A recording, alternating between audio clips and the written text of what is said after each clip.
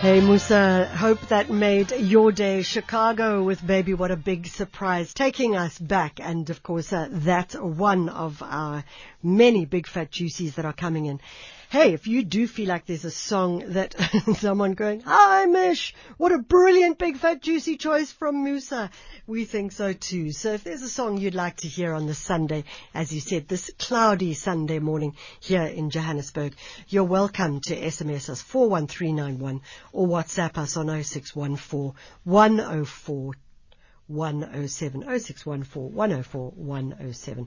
And we'd love to see if we can make your Sunday morning and see what we did for here. Someone saying, Freddie, did you hear the message and the song you chose? You must, I don't understand. No, sorry, I got that one wrong. Just Freddie, did you hear the message? And as we said, well, we think Freddie is actually choosing to go home as well. And we wondered if he was going to take a little bit of a break. Nevertheless, 11 minutes past 8, and we are moving into a story that actually took place yesterday, but we thought we should give it a small retrospective. It's a critical date in South Africa. Yesterday, as you know, obviously, was the 9th of December, because today is the 10th of December, and tomorrow will be the 11th of December, and nothing changes in that particular space for sure. But yesterday was the anniversary of the Maseru Massacre, and that took place 41 years ago. It's hard to imagine that it actually took place 41 years ago. The SADF killed 42 people, including 30 South Africans wrongly accused of being terrorists.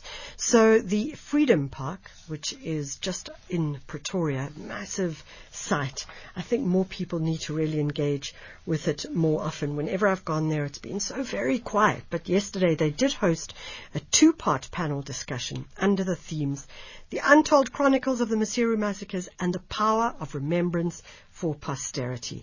We've got Jane Mufamadi on the line, CEO of Freedom Park and the Heritage Site and Museum as well.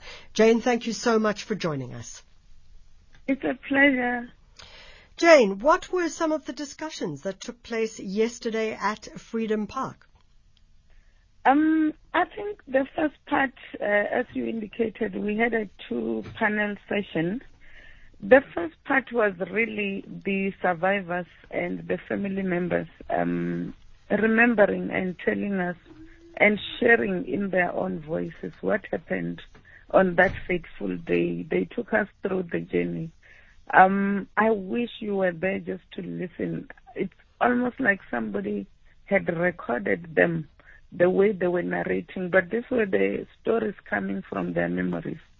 In terms of what happened. But the second part, it was really about the significance of remembering where we come from as a nation, so that we do not repeat these mistakes of the past, but so that we use these events like the Maseru Massacre to sustain and cherish our democracy in order to move forward as a united nation.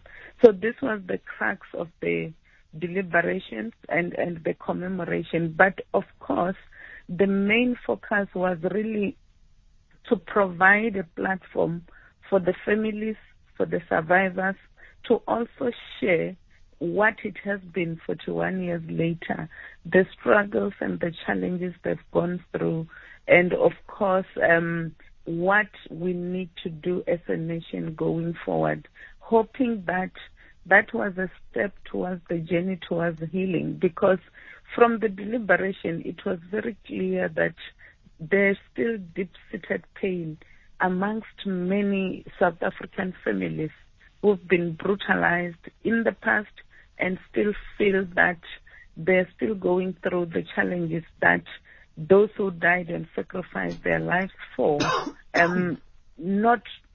it's not what they would have anticipated 30 years into our democracy. So, Jane, what is perhaps important as well is this idea, as you say, is how we look at history and heritage in order to look forward into the future. It's a critical thing to be done, but what's also maybe critical is how it's done. I know that there was the opening of an art exhibition as well. Tell us about that. Yes, the exhibition is really a reflection and impression, especially by the fine arts students from the Walter Sisulu University, because the commemoration was in partnership with Walter Sisulu, Liruna Ribatu Memorial Trust, and the National Heritage Council. So it was really a reflection. But I think what is also telling, it's really the Liruna Ribatu Family Trust, because which also dictated the theme of the exhibition. Liruna Ribatu means we are also human, we are also people, because it's really the call by the family. Do not forget where we come from, but do not forget about us as families as well, in terms of what we have had to sacrifice, what we have had to endure in order for the rest of us to be free as a nation. Jane, it's absolutely critical, and there's an enormous amount that one can gain from going to Freedom Park. As I mentioned earlier, one of my, perhaps not critiques, but concerns is that, A, not enough people get enough information about it. So, for example, I was totally unaware that these lectures were taking place yesterday. And yes, I think... Oh, sorry. So, and I'm just wondering how one can improve on that to just ensure that more people engage and participate. I think that is a critical aspect and a reflection that you're making. It's something that we're aware of as Freedom Park, and we have come to realize that, and this is through a survey that we have done as Freedom Park, and also our Department of Sports, Art and Culture have done the same, where we have found that South Africans generally do not visit heritage sites like museums. However, there is also an area of improvement from ourselves as heritage sites in terms of marketing, especially where the sites are about content, about history, heritage, as opposed to physical sites where people will go and see maybe a particular aspect, like our sister entity, maybe the Robben Island Museum. But sites like Freedom Park, on a general, normal day, most South Africans do not see the need. It challenges us as the sites to do more marketing, more awareness, but also we need to do a lot more campaigns educating South Africans about the value and significance of these sites, because within these sites, you discover yourself in terms of who you are, where you come from, your history, your heritage, your culture, and even aspects of our diverse spiritualities and indigenous knowledge systems. And we believe this is the foundation that as a nation we need to chart a way forward. If you do not know your roots, it's difficult to plan your future from a firm foundation in the ground. And as we say, we have these commemorations and these sites to remind South Africans that our freedom was not free, that blood was shed. But the purpose is not so that we get stuck in the past of anger, the past or the need for revenge. We want to encourage South Africans to celebrate the triumph of the human spirit, to say, despite the atrocity and the journey that we've come from, we triumphed, but we need to cherish and sustain this democracy. We need to rally forward as a united nation. And this is the purpose why these sites have been established. And there are many lessons. And what these people fought for, those aspects, issues of gender-based violence and equality, racism, they're still right today, 30 years later, as they were then. So the fight and the struggle goes on, and we hope sites like Freedom Park inspire South Africans to do better, individually and collectively. Thank you very much. Jane Mufamadi is the CEO of Freedom Park and Heritage Site and Museum.